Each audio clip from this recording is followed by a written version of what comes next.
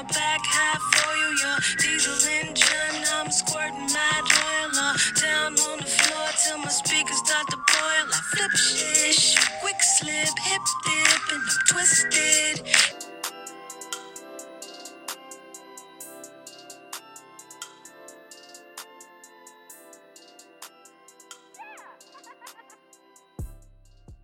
And welcome back to Poor Life Decision. I'm Chris. I'm Doyen.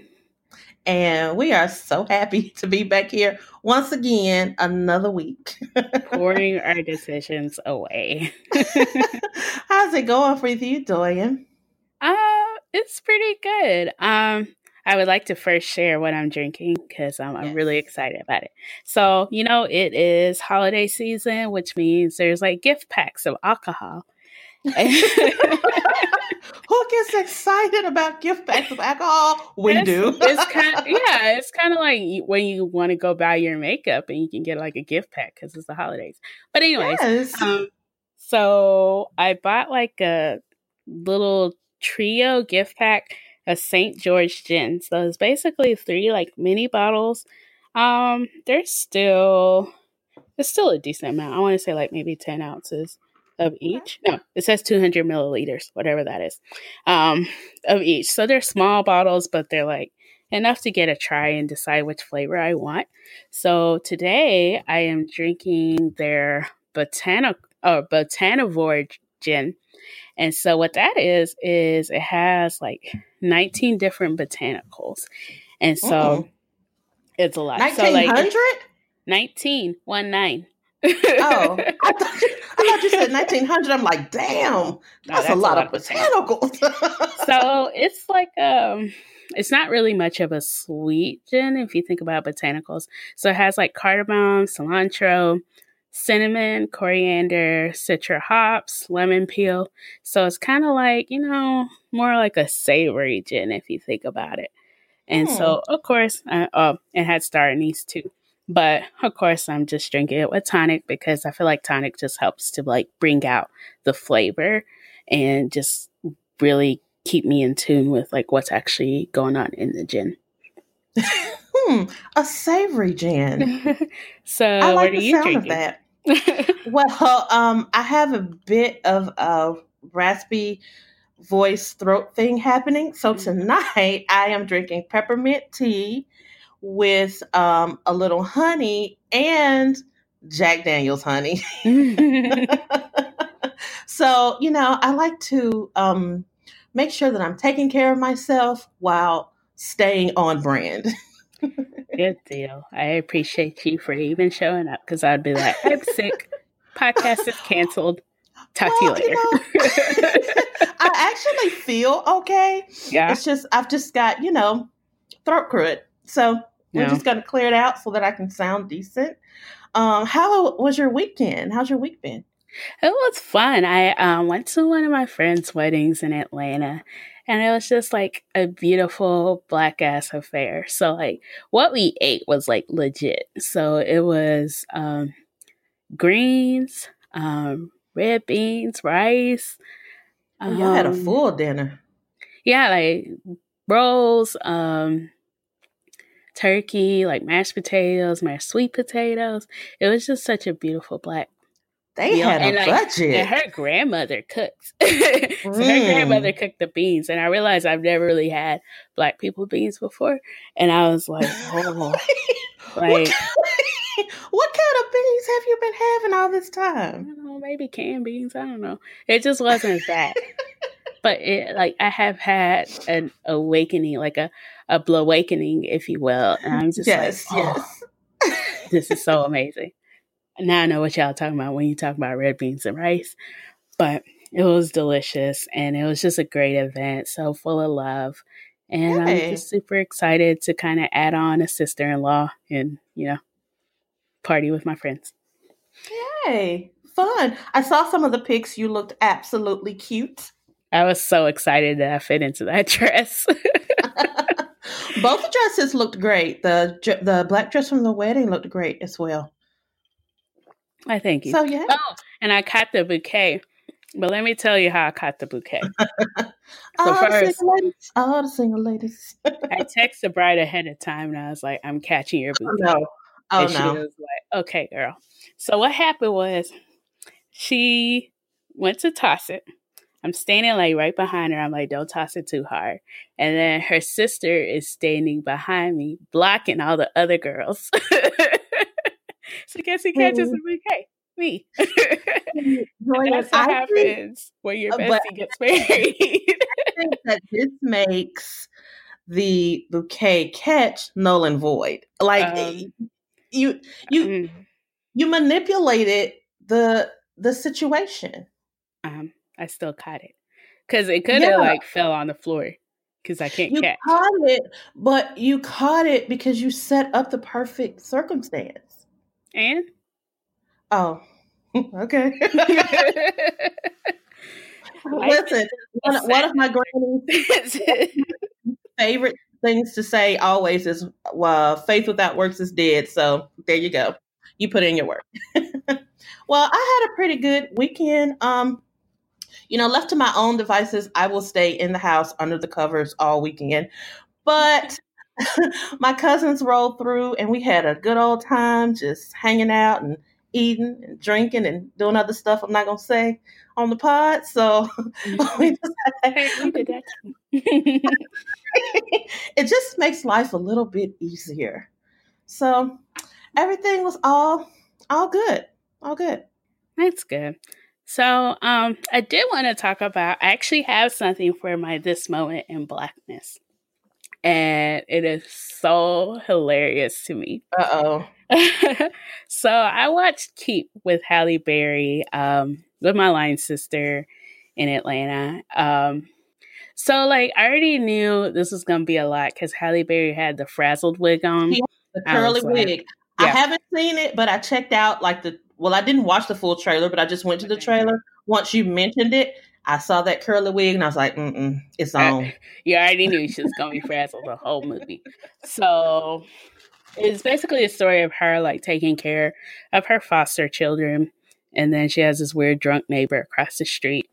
And it's kind of around the time, right around like the Rodney King situation where the police officers were in court. And so just like what was happening in the neighborhood around them. And so I'm not going to say too much because y'all have to watch it. But what cracks me up is like, it's just this Black movie where a lot of weird shit happens.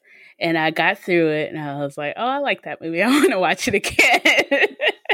So was this a straight to Netflix movie? I feel like it was, but It's just so funny because I was like, there's just so many things. I was like, what? And then at the end, I was like, oh, that's a good movie. I like that. And I was like, what? Yeah, I mean, broke me. Netflix is known for a good straight to Netflix Black ass movie. I just, with Halle, I thought, well, wait a minute, is this something that maybe was it had money behind it, but I want to say it was a Netflix original. Like it was a straight to Netflix. I heard that they are putting more money behind their original movies because Disney is pulling everything from Netflix. Yeah, it was Disney have their own platform, so I've heard that they are going to start putting more money on a bigger budget towards their Netflix original movies, more so because the concentration all along has been the different series that they offer. So yeah, I can't wait for y'all to watch it. Oh, and it was like a 9% on Rotten Tomatoes, but also Rotten Tomatoes, the people who reviewed on there don't look a lot like us, so they don't know how to like hang on for all the turns. So take this moment and please explain to me how I'm supposed to interpret Rotten Tomatoes, because so I feel like it's good for white movies. Okay, but do I want it to have a lot of tomatoes or a few tomatoes? The percentage is supposed to be high. So, but if Rotten Tomatoes, doesn't rotten mean bad? Girl, you're overthinking it. Oh, I'm sorry. I've always been so confused by the Rotten Tomatoes rating because I'm like, 0% is bad. Oh, okay.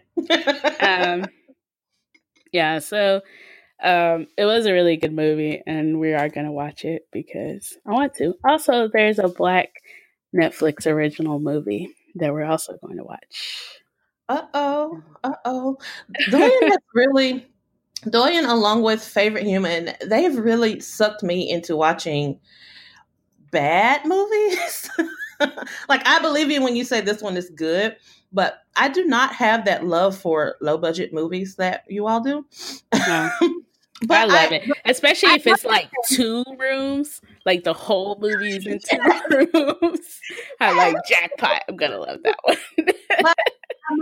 At the end, I always enjoy, but I probably just enjoy the experience of doing it with y'all more than anything else because I'm usually watching the whole movie with this look on my face, like, the fuck? Am I supposed to believe this? By the way, as a side, Black Panther is a 97% on Rotten Tomatoes, but that's a whole different one. Okay. But yeah, this movie, it was a lot like the movies that you had previously exposed me to. So I understand why it's a 6%, and it's corny in some places, but it's still overall at the end of the day, it ends up okay. I look forward to it. Cool. So we're gonna go ahead and go to our current events section. And so the first current event, literally, when I read the article, I was like, this is a diary of a mad Black woman. I'm pretty sure this has happened already. Tyler Perry came up with it. But minus the dark-skinned person getting AIDS, because, you know, that's what Tyler Perry likes to do. In all of his I don't think anybody got AIDS in Diary of a Mad Black Woman. I'm pretty sure that was that other one where she cheated. But anyways, in several of his where they've cheated, they always end up that way. Okay. Well, so Miss Kiki. So basically what happened was she was like pregnant with her 8th kid, and her husband was like, I'm leaving you. And so I'm pretty sure she was very outward when it happened. And then he got into some weird wreck where he was like in a coma for I think like 2 months. And she was still legally his wife. So she picked up and moved to Memphis, Tennessee, which like moving to Memphis, Tennessee is like a big feat in my mind. But it's a lot quieter, especially if you've lived in a bigger city. Okay. Yeah. Okay. So she moved to be by his side because she was legally his wife. And he woke up and got better and was like, I'm still leaving you. And then so she met her or rekindled her relationship with like her very first boyfriend. And now she's married. But she made a post about it. And she mentioned the mistress. And of course, Tamar ain't got nothing to do. So she's like, oh, give me that girl at. We go get her. Somehow her act comes to light. And if you go look at her Instagram, it's just people dragging her on every picture. There's one picture, she's like, oh, I think she's like a singer or something. She's like, oh, my grandma would be proud of me. And somebody's like, your grandma ain't gonna be proud of you because you're a hussy. And I'm like, what? How you calling this girl a hussy? She was a contestant on American Idol. And yeah, I saw that. Yeah. First of all, Tamar needed my home business. Everything ain't got no business. Everything she said, like they were just coming at her for everything. Like she made a post about a Christmas special, I think that she's singing in, and then someone made the comment, "Just remember how you get them is how you lose them." And I'm like, guys, y'all don't know anything about this situation. Like, dragging her. And it's funny because now there's like articles and guys like, oh, she's totally lying. That's not how it came out, blah, blah, blah, blah. And I'm like, oh, okay. Well, so one thing I do right before we get ready to record is I just kind of skim through some blogs just to see if anything special pops up. And I saw where Kiki's ex-husband, Michael, where he came forward and he just made a few statements or whatever. But he said that he did not want her there when he was in a coma. And he said that when he first, how did he know what he wanted when he was in a coma? I'm going to say what he said. When the accident first took place, he was in a situation where he could not, talk or walk or anything like that, but he could write. And he said he wrote her a note letting her know that, because they had some kind of, I guess it's not a restraining order, but they had some kind of agreement where they would not be around each other. I don't know. But anyway, he was like, keep that same energy. I don't want you here. We are separated. We're getting divorced. I don't want you here. The children will visit me via my mother. And so I feel like I still feel how I feel as far as the initial shock when she told us that he was leaving her while she had a sick child and she was pregnant and all that. I still feel how I feel about that. But just, did you watch R&B Divas? No. Okay. Like, have you seen Kiki in action? No. She's a lot. And so I don't know. I am not inclined to pick one side or the other with this, just because Kiki's a lot. And there are some things that he has said that I kind of believe. I don't cut him any slack, though, because it's like Kiki has always been like this. So you make the choice to be there. You her 8 times at least. Well, all those children aren't his. But because this is how her husband, which brings me back to the point. What in the hell am I doing wrong? If Kiki can, she stabbed her first husband. If she can do all of these things and be off her rocker, what am I doing wrong? I mean, she turned around and got a new husband like lickety split. Crazy. The one thing I didn't like about her, her new husband has prison arms. I don't even know what that is. I don't even know what that is. When people have a lot of time to work out, e.g., they're in prison and their arms get real, real big. Oh God! Okay. What I did not like about this little interview with TMZ or whatever is how she mocked her husband's new girlfriend. I could be reading a lot into this. I really could. I'm just going to say that up front. But I didn't like her calling that girl a bat at all. I felt there was a little colorism to that. That's how I feel. I could be very wrong, but I didn't like her calling that girl that. But I just thought, look at Kiki damn Wyatt. I mean, yeah, she's messy. I mean, I really am not caping for anybody in that situation. I was just cackling because that was some daytime entertainment. Oh, it is very entertaining. It is very entertaining. Like, I'm sure. Yeah. I wish that show still came on. Okay, I'm done talking about them.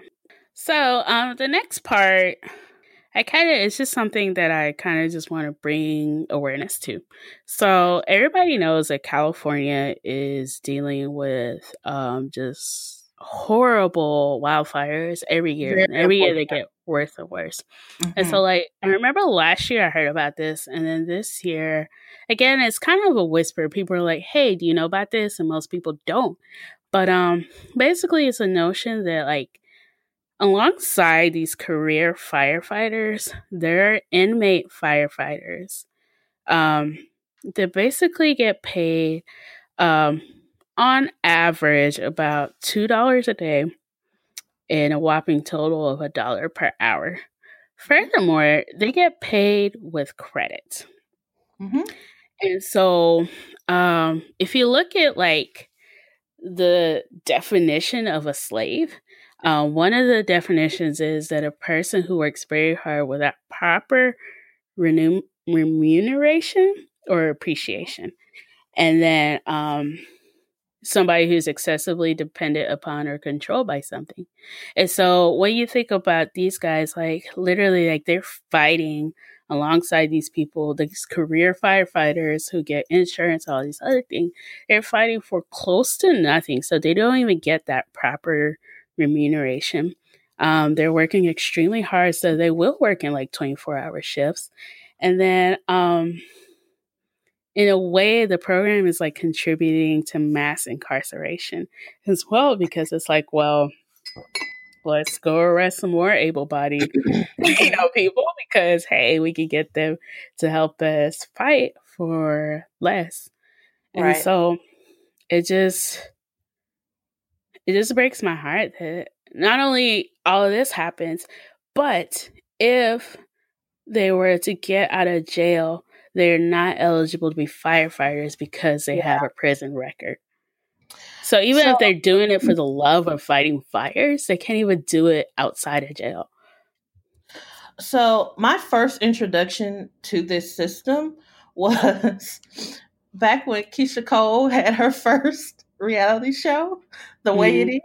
And when we were first introduced to her mother was locked up and she was at one of these fire camps where they teach you how to fight fires.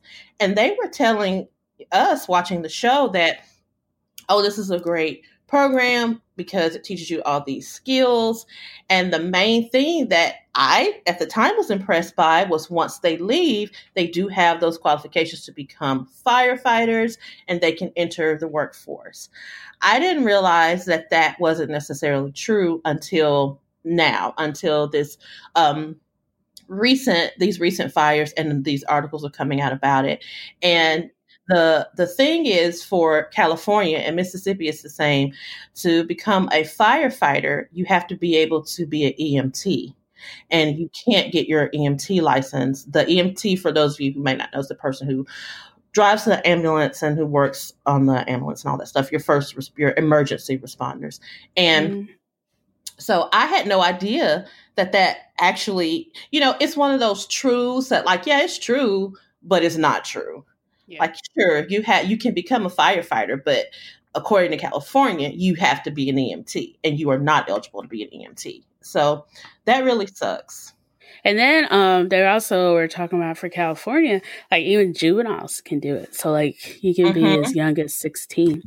And it really grosses me out because like it does. So much of the narrative is around people who are losing their home.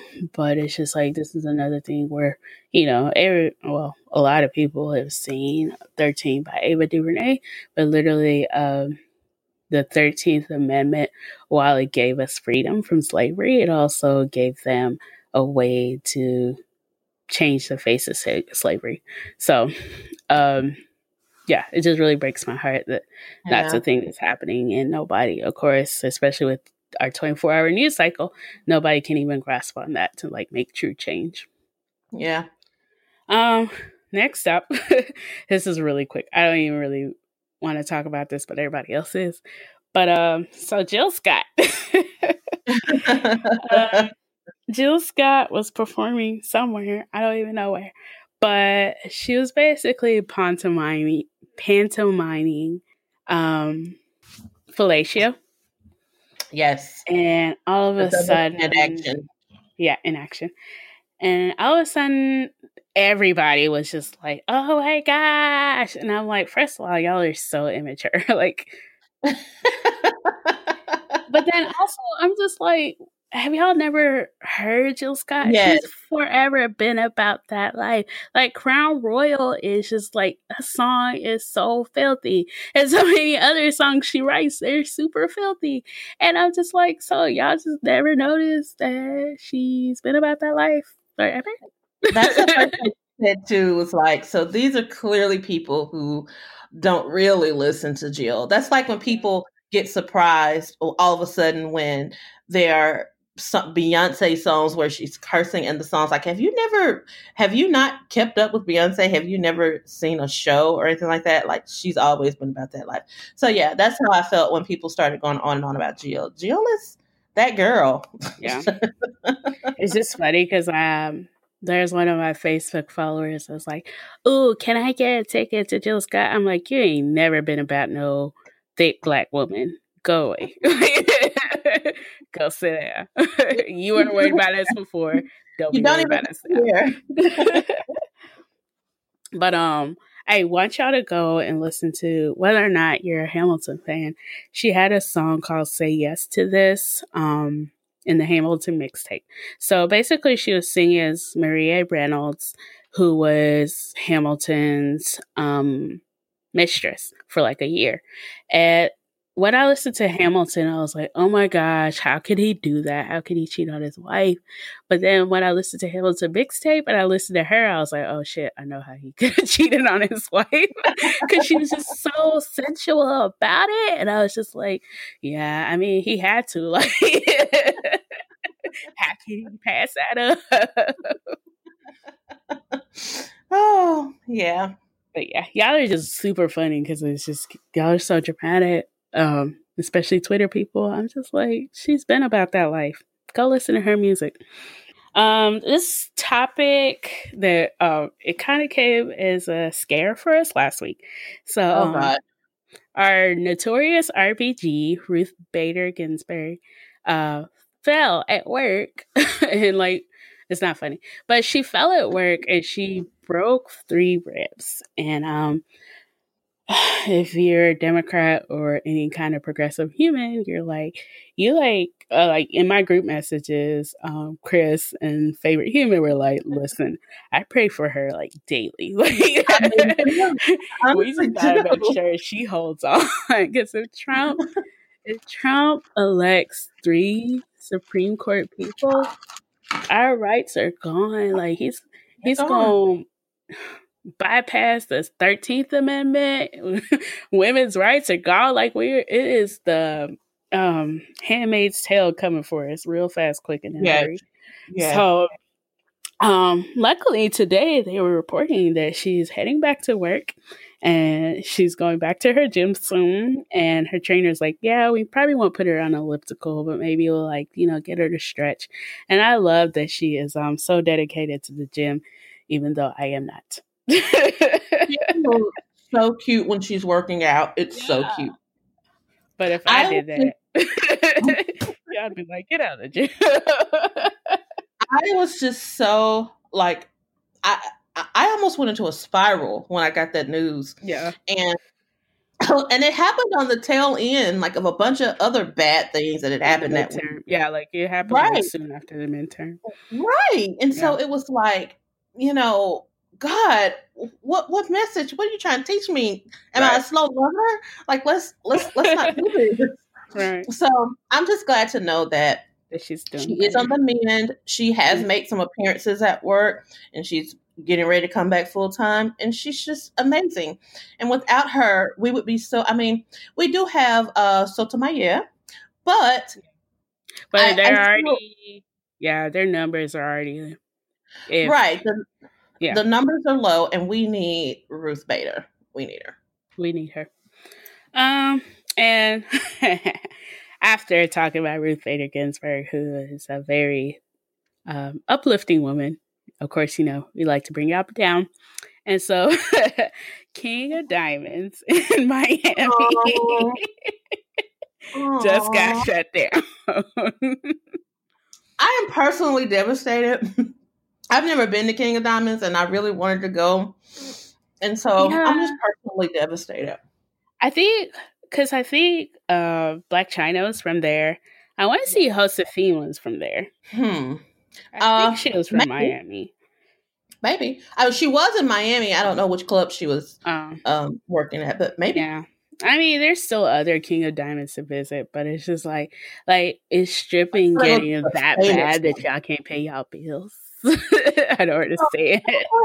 That's what I was thinking. Like, there's no way that they couldn't pay their bills. Because when you think about how much money they make versus how much they actually pay those girls work so hard because they're working for tips. Like, the base salary in most of those places is either non-existent or it's kind of like, like maybe what a waitress would make. So I can't believe that they're not paying. They didn't have the money to pay their bills. Like, what's really good? I'm just wondering, like, are millennials killing the stripping industry as well? Because I'm sick of y'all. Stop killing stuff. I mean, we all broke. Suck it, y'all. I have to save up for a strip club day. But anyways, he had to put in the budget, like a line item. Okay, I'm going to strip club this week. So I got. I mean, and one of the other things that they were closed for was about like human safety or something like that, life safety and fire code violations. And that just made me think about, was Tip Drill at King of Diamonds when she had her accident? Do you know? Girl, you know who Tip Drill is? Do you remember the accident? Okay. I was thinking about the Nelly song. Okay. So, do you know the Nicki Minaj "Bees in the Trap" song? You know that video? Mm-hmm. Tip Drill is the fair-skinned, blonde-haired girl that's I don't remember in that video. Anyway, she had this stunt that she would do. If you guys have never been to King of Diamonds, one thing you can do is look it up on YouTube, as I have before in the past. What is so amazing about these particular dancers or strippers or whatever you want to call them? They are freaking acrobats. And of course I'm watching on YouTube, so there's not going to be much nudity anyway. But I don't think I've ever seen one of them get naked because they don't have to, because what they're doing is so dynamic. So Tip Drill had this thing that she was known for, where she, gets all the way up to the top of the pole, and then she does like this death drop kind of deal. Oh, and splits. Well, she comes down on her head, but she stops abruptly, like right before she gets to the bottom. Oh, that sounds scary. Well, it did end up being scary because one night she did not stop in time, and if I'm not mistaken, she broke her neck or her back, or it was a serious deal. Like, we didn't think she was going to make it. I mean, she had a full recovery. She is rapping now. And I mean, I hadn't heard him use it. Hashtag prayers for Tip Drill. But, that was, I am surprised they were able to stay open after that. Yeah. So my thing is, you're going to let them close you down now over a few bills that you could have paid? Yeah, that's sketchy. Yeah. But anyways. So, I'm going to go ahead and move on to our Someone Something. And so, yes, with a Black Girl Magic sound. Yes. So, for this week, I wanted to talk about our forever First Lady, Michelle Obama. And so this week, yes, she actually, I think she released a book, Becoming. And so, of course, she's going on her press tour. And have you started listening or reading to the book by any chance? I have not. I've ordered it, but I also decided that I think I am going to get it on Audible as well. I ordered the hard copy, but is she reading it? Do you know? Yeah, she's reading it. I was actually going to say I ordered it on Audible, and so she's like talking to me, and so that's why I ordered the hard copy. That is why I also want it on Audible, so she can talk to me. Yeah, so, I super love it. But basically, I just started, like, I have been listening to her press and stuff like that. But I have a sermon for today, if y'all give me a second. So there's two things she talks about, which is her struggles with childbirth, and then counseling in her marriage, and how, and the interesting thing is she was talking about how, like, a biological clock is true and your eggs do get older. And she's like, so she was 34 trying to have a child, and they had to do IVF because of these things. And it was interesting because she was talking about, like, in total, like, they were both successful people, graduated from Ivy Leagues, had great jobs, and they still couldn't figure out how to make a baby. Which,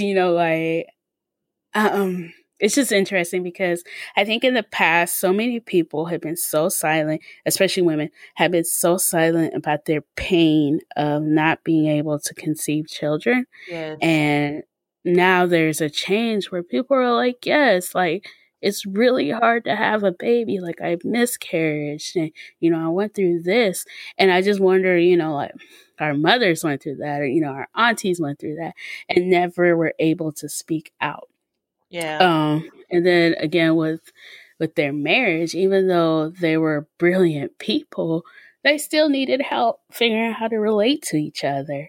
And so she's like, yeah, counseling is a great idea.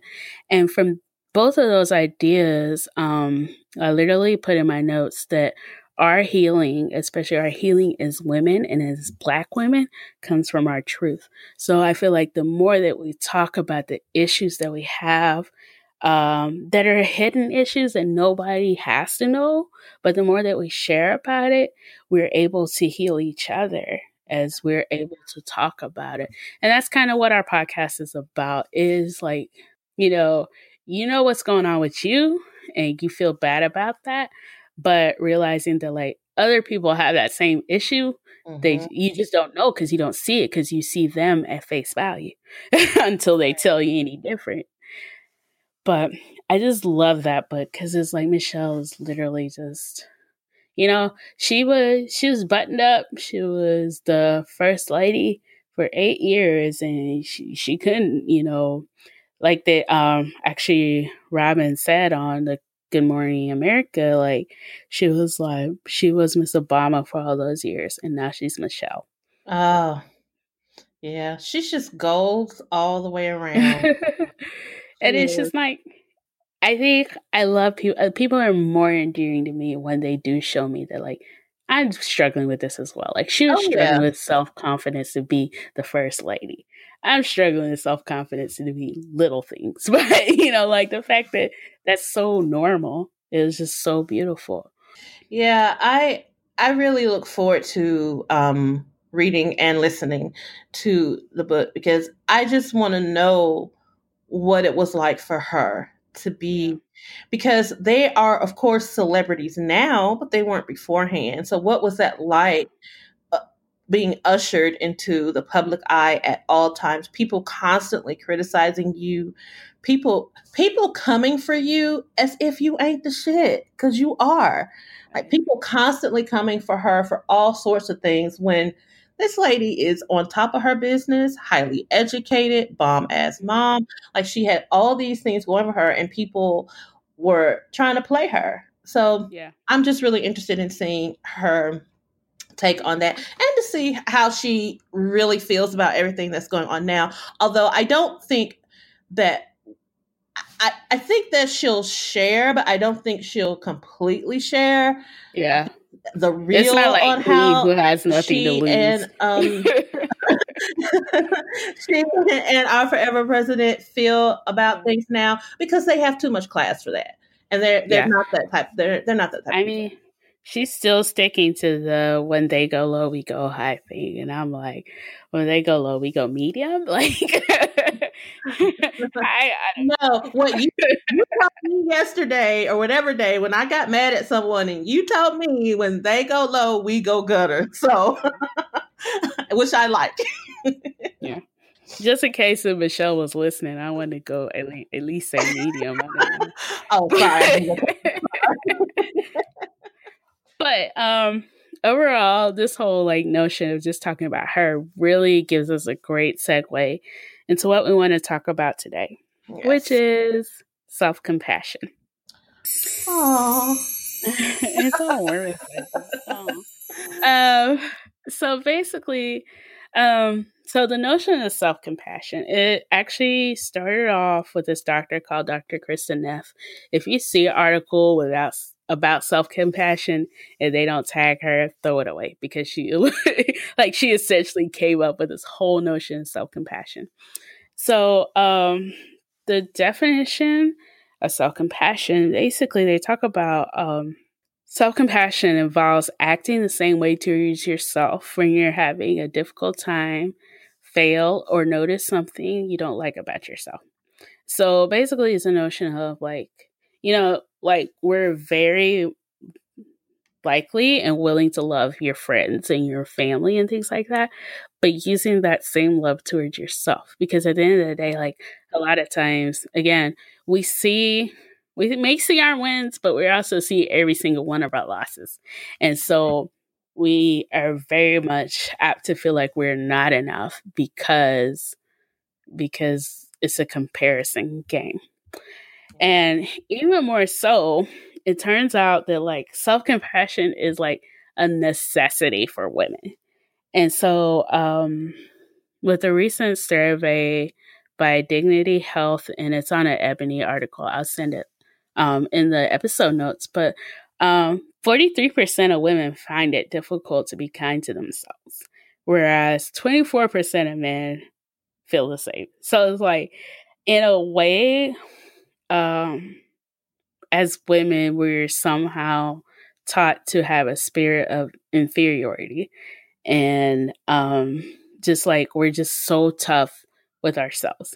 And so, you know, is this how somebody who's never probably read an American government book is our president because he felt like this is what I want to do and I can do it, compared to, you know, Hillary did, you know, she was Secretary of State. She did all these other things before she felt like she could say, this is what I want to do. And then she still wasn't even able to do it. But also, again, with women, they found that self-kindness is rare. So 72% of the respondents agreed that it's easier to be kinder to others than to themselves. And so, what do you think about the fact that, like, as women, we have to really work extra hard at self-compassion? I totally relate. And what was so funny about the articles was like they all kind of stated the same thing along the lines of it's so much easier for us to have compassion for others. Mm-hmm. And I do, like, I feel with others all the time. I suffer with them all the time. In a way, so I kind of feel like I do not have the luxury to be kind to myself as often as I should, because we have to work so much harder. We have to, and along those lines of being a Black woman at that, we have to work so much harder. We have to be so much better just to even be thought of to be at the table. Forget having a seat, you know? So, and that's sad and that's unfortunate. And I shouldn't feel that way. And I really do have to work on being more compassionate. But I often feel like I don't have room to slip. I don't have room to make a mistake. It has to be perfect every time, just so that less educated, less, lesser men who are in positions that are superior over me, so that they think that I am worthy to be here. And so that's, you know, I agree with that I agree with the sentiment wholeheartedly, but I find it very difficult to be kind to myself in that way. Yeah. And I think also when it comes to, like, in addition to self-compassion having a gender bias, I definitely feel like it has a race bias as well. Yes. And so, like, it's already hard enough because as a woman, I feel like I should be perfect. But as a Black woman, not only do I have to be perfect, but I also have to be a mule to carry all of Blackness on my back. You know, like, and so it's just like. And then you have to be nice about it while you're carrying it. Like, you got to keep your tone in check. You got to keep your attitude in check. You can't get weary. You can't get frustrated. It's all these things. And I don't know much about Dr. Kristin Neff, but yeah, I just think she's a white woman. Well, can't say that because these things are so much easier said than done.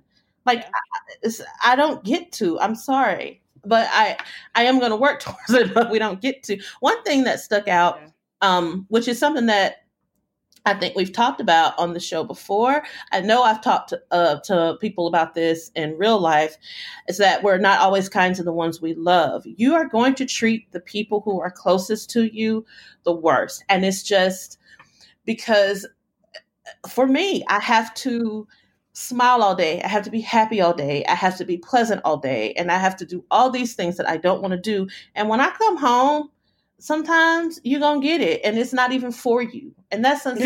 That's sad. That's unfortunate. And it's wrong. Like, I shouldn't be that way. I shouldn't do that. But that's just how it is.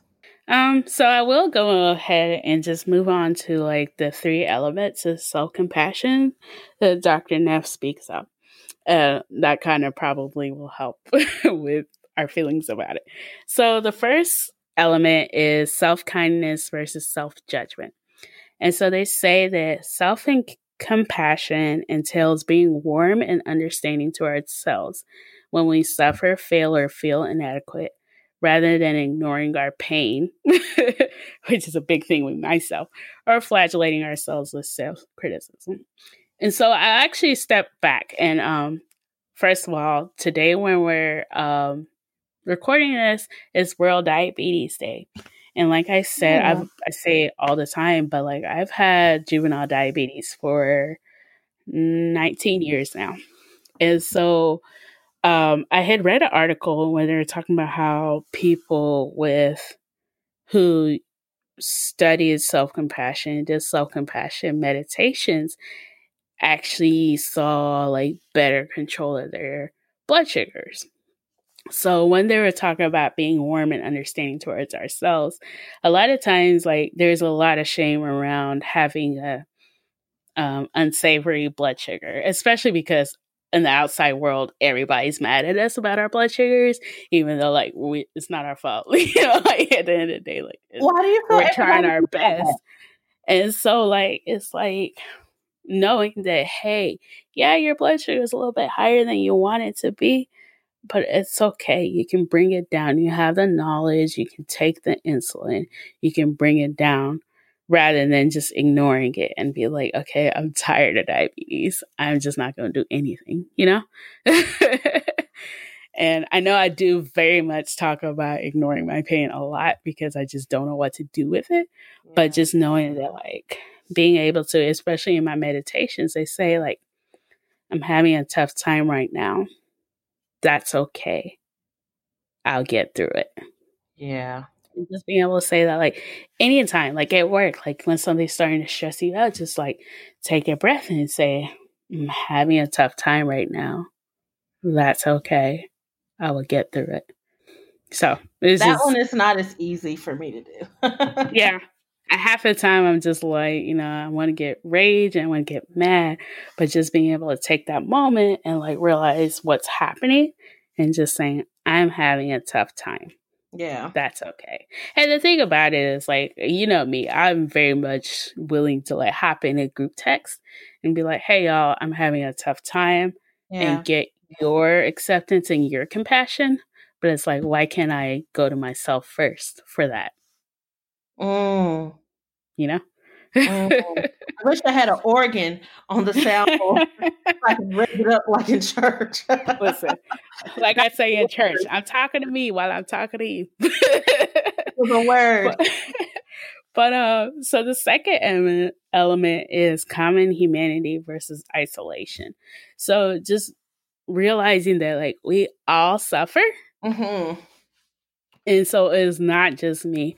I'm not the only one that has this problem. It's a human thing. And so I am not a gross human because I'm dealing with this issue. So when I read this one, this was actually a chance for me to pat myself on the back. Because this is actually my first tool when I am feeling overwhelmed or when I'm feeling anxious, when I'm feeling anything. I always start with, listen, Chris, you're not the first person that this has happened to, and you're not going to be the last. And I'll say, you know, you're not the only one feeling this. You're not the only one going through this. Others have gotten through it. You can too. And that's like one of the first things I do when I start feeling that way is just to remember that I'm not alone in this, because sometimes I know it's weird because I do have a bad habit of isolating myself, but in that moment, it's hard to, I heard that. in that moment, it's hard to realize that you're isolating yourself.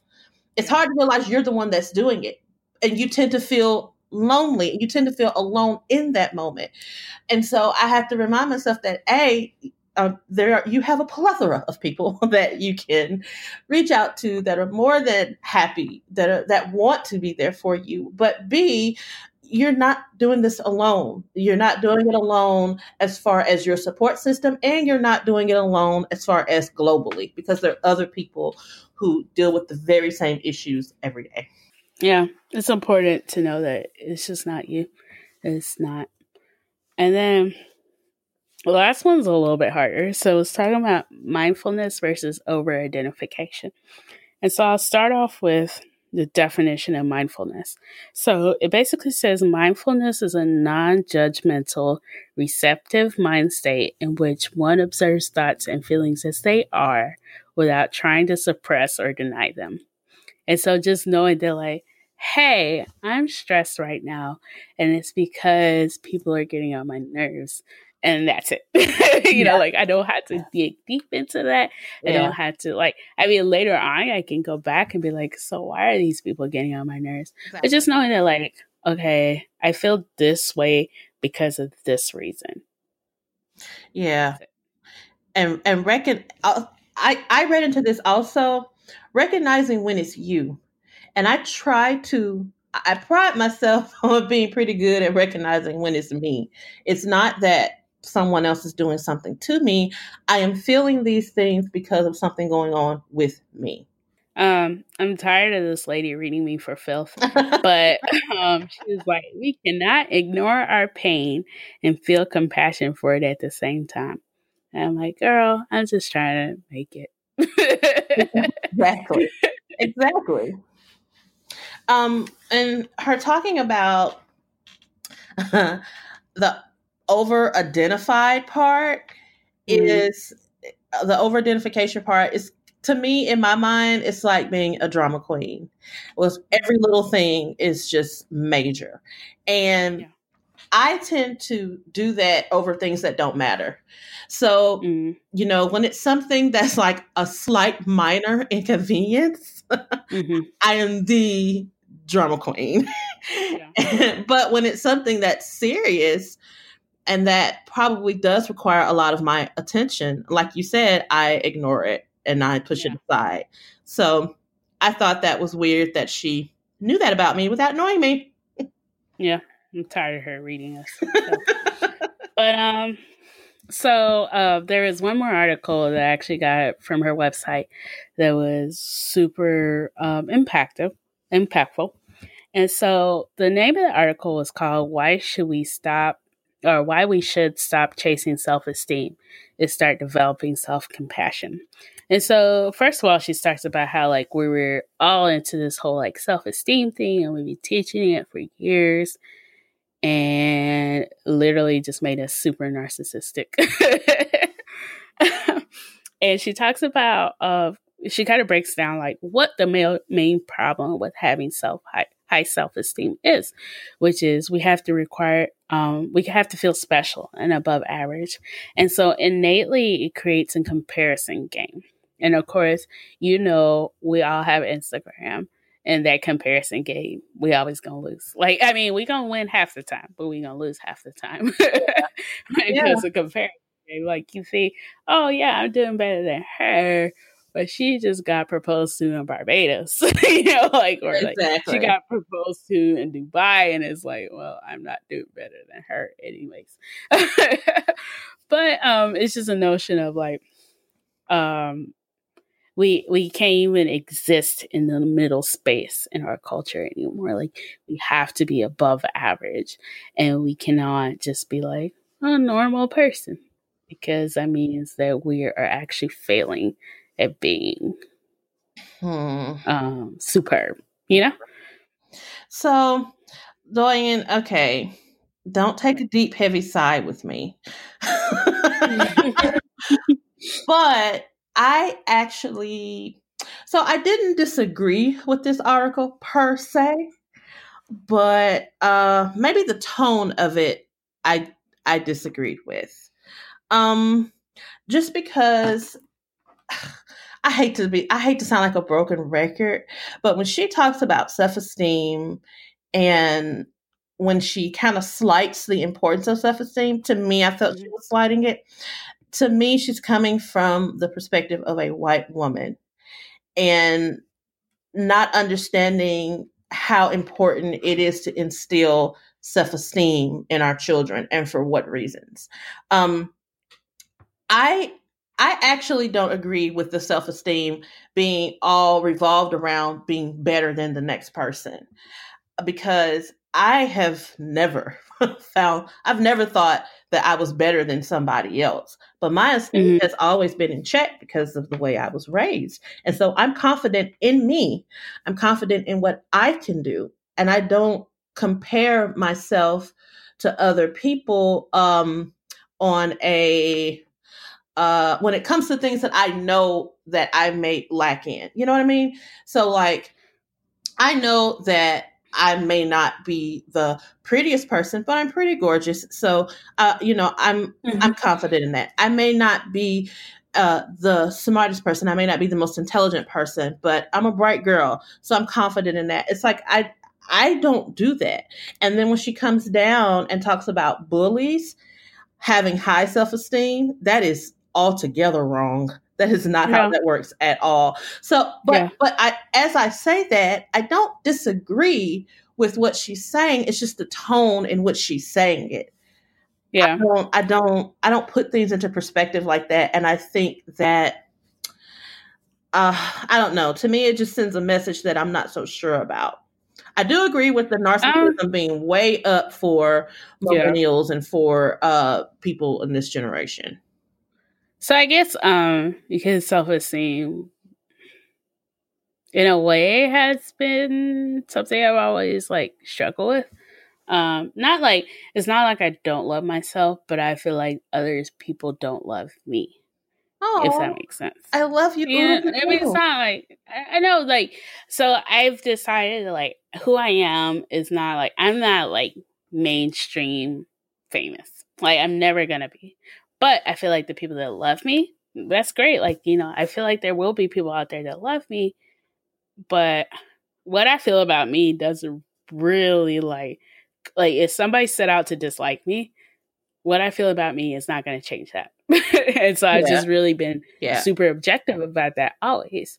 And so self-esteem is cool, but it's just I don't think, I know in this space and in this time, that's not the thing that's going to get me in my best space. And so I agree. At this moment in time, I know that having compassion for myself and realizing that I mean, at 30, I was supposed to do this, and this. Even the fact that Michelle was talking about struggling and having kids at 34. I'm 30. While I'm in a long-term relationship, there's no telling when we'll get married and then when will be time for me to fight, start trying to have kids. Yeah. I still also have to get my health in check for that as well. So I'm thinking 33 maybe at best. But guess what? She was at 34 and had to have IVF. IVF is expensive. Very. That's not a thing that anybody can just scroll up to their doctor and do. And so it's just interesting that she was talking about struggling to have kids at 34 and 36, and I'm oh, that could be me, Yeah. But, so I think at the end of the day, self-compassion is a factor that I can control. I can't control my acceptance with other people, but I can control accepting myself in whatever I'm doing. Yeah. So I agree with that. And like I said, I agree with most of what she said. I just don't think it has to, and she may have not meant it this way. It may have just been the way I'm reading it. But to me, she was saying choose one over the other. And to me, they both deserve to be present. Part of why I'm so high, part of why I'm so hard on myself is because of my esteem, because I know what I can do. I know what I can achieve. And I need to work on the compassion part where it's like, girl, it is okay. I think to me, I mean, she does talk about endlessly. I think she's talking about the fact that like we've overly pushed self-esteem, and now we need to start pushing self-compassion. So I just feel like in a way, self-esteem can get me so far, but then self-compassion will push me further, you know? Yeah. Make you live so that's how I kind of read the article. But I mean, we also bring like a variety of experiences to everything we do, like everything we read and everything we process as humans. And so like, you know, that's probably why we read it so differently. Yeah. But I will read one of the sentences she says. So she says, self-compassion doesn't demand that we evaluate ourselves positively or that we see ourselves better than others. Rather, the positive emotions of self-compassion can kick in exactly when self-esteem falls down. And so it is a notion of like sometimes like self-esteem is not going to get us all the way, but self-compassion can like push us further.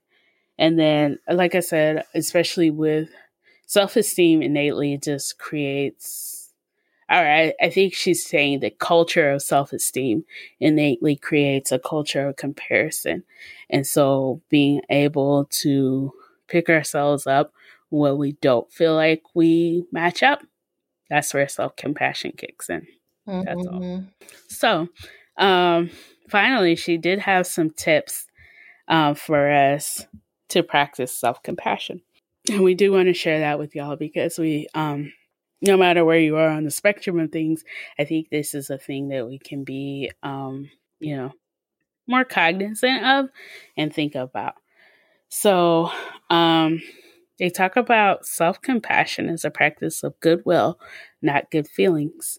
In other words, even though the friendly, supportive stance of self-compassion is aimed at the alleviation of suffering, we can't always control the way things are.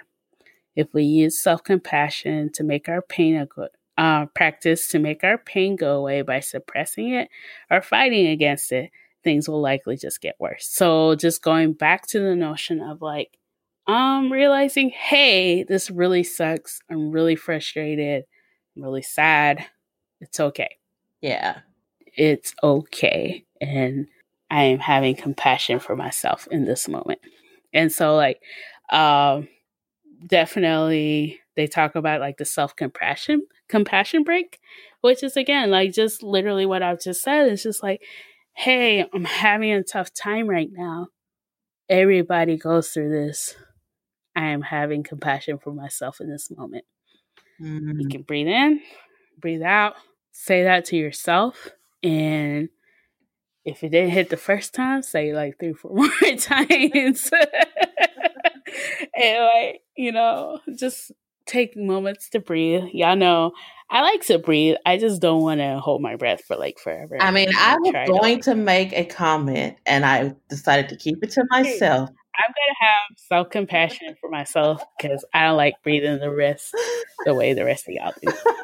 But just taking that moment. Sometimes repetition is very important. So like sometimes like there's times in the middle of the night I wake up, I'm stressed out about something, like everything that is meant for me will come to me. And I'll say that to myself like 5 times and then try to go to sleep and, you know, just believe in what I've said to be true in my life. Right. And that kind of ties back to our mantras, but just the notion of, you know, having that break of self-compassion. And then another, like the big thing also is mindfulness. So I check it, or I remember one of my friends told me just to check in with myself like during the day when I start to feel frustrated, especially when I start snacking. But check in with myself and be like, hey, how are you feeling? Like, what's wrong? What's right? You know, and just knowing, so like, important. Just thinking. Yeah, because a lot of times, I mean, just in general, our brains love autopilot. And so the less we have to think about things and just do it, you know, our brain's like, that's cool. We like that. And so like just taking a second and be like, okay, And I also on social media I see like posts and they're like, "Hey, are you clenching your teeth or your shoulders? You know, clenched up." And I'm like, half the time I do have like my jaw clenched or I have my shoulders all like, tough. And I'm like, okay. And let me release my shoulders and release my jaw. That's real. I mean, I suffered a couple of weeks ago from my jaw locking up, and it comes from me clenching when I'm really stressed. And I don't even realize I'm doing it until my jaw locks up or I develop a bad headache. And then it's like, oh wait, I'm clenching. Don't even realize you're doing it. As a wrap up, we just want you to give yourself some love. So think about yourself. And we do love you and you love you. So be kind to each other and be kind to yourself. Yeah. Love your neighbor as yourself only works if you love yourself. So it's on to the next part of our pod, our favorite part. Buy somebody a drink. So, Chris, who are you buying a drink for this week? This week, I would love to buy a drink for the MVP, chips and salsa. There is no problem that chips and salsa can't fix. I realize how often, and then when it's a really rough week, let me get some guac with that, please, and an order of it just makes everything okay. It makes everything better. And so it's delicious. It's delicious. And I had a really good friend tell me once that it's the act of dipping. She said, sometimes when life is rough, I just want to dip something. So I don't know if it's really the chips and salsa that I love, or it's the dipping, or if it's the 2-for-1 margaritas that usually take place with the chips and salsa. But at any rate, I just want to buy a round for the MVP chips and salsa. Thank you. Yay. Ole. Ole. I don't know. That may have been appropriation. I'm sorry. Oh, sorry. Who are you buying a drink for this week? In light of Stan Lee passing. Yes. I would like to buy a drink for Blurreds. And if you don't know, Blurreds are Black nerds. And we come in very different shapes and colors. So there's the Blurreds that like comic books. There's the Blurreds that like, action movies like Marvel movies.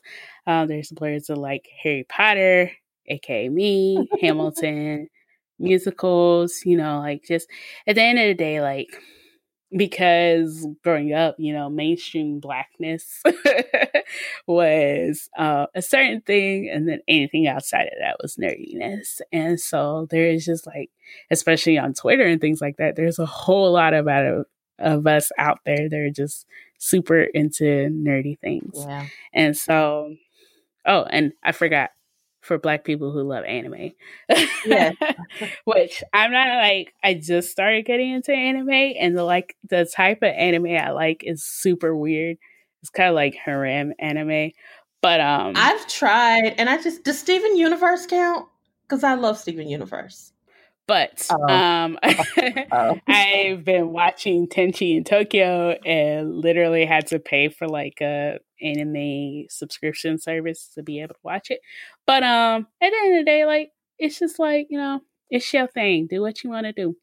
And so whatever you're drinking, whether it's a Red Bull or like a savory gin or wine, whatever it is, I'm just buying y'all a drink. And for us Marvel people, like literally I was watching Black Panther like Sunday night. And so like for us Marvel people, my heart goes out to you. Yeah. We love you. We're all gonna make it. Hugs to everybody. Hugs. People were making these posts about Stan Lee, and they were like, gone too soon. And I was like, he's in his 90s. How long do you want us to be here? But also like, I feel like, there's a lot of emotional abuse happening right now. Like, people are like, well, in Avengers 4, there's not going to be a cameo, and they're going to be like, oh my God, I in memory of Stan Lee, and I'm like, oh, you this? Like, I barely made it through the last Avengers. Now you're going to tell me this. I didn't. And then the one of like Stan Lee like going away, like all the people that Thanos snapped away, and I was just like, y'all have to stop this emotional abuse. I was like on the bed when I saw that. I said, no. Y'all have to stop it. Which, I mean, I'm happy for him because like he was, unfortunately, his past few years have been like really sketchy with like the people in his life. They're trying to take care of him, but really take his money. Yeah. So I just hope he's resting in paradise. Me too. But so this has been another episode of Poor Life Decision. Yeah. Zollian, tell the people where they can reach us and how they can talk to us. Please talk to me on Twitter because I'd be like up at 2:00 in the morning. But please follow us and chat with us on Twitter. Our Twitter is PLD Pod. I recently was asking about skincare tips because it's winter and I'm just ashy all the time. So if you have any like skincare tips, I even tried Corehusker's lotion, y'all, and it's just not working for my life. But I also wash my hands a lot. Also on Instagram, we are Poor Life Decision. One decision because we're trying to change our lives and one decision at a time. Yes. Please inbox us. Please DM us. Let us know what some of your poor life decisions are, things that you want to work on, things that you are working on. Let us know what happened that was like a major epic fail. Like we want to share in this journey with you. We want to go through this together. Yeah. And you know our resolutions are coming up, so go ahead and share those poor life decisions. And we will definitely help each other come up with ways to do better and be better. And even if we're not better all the time, remember that you're having a hard time right now, and you accept yourself and you love yourself even in this hard time. Self-compassion, kids. Yes, way to bring it back. Alrighty. Goodbye, friends. See you next week. Bye. Oh, I can't believe it. Oh, I can't conceive of this.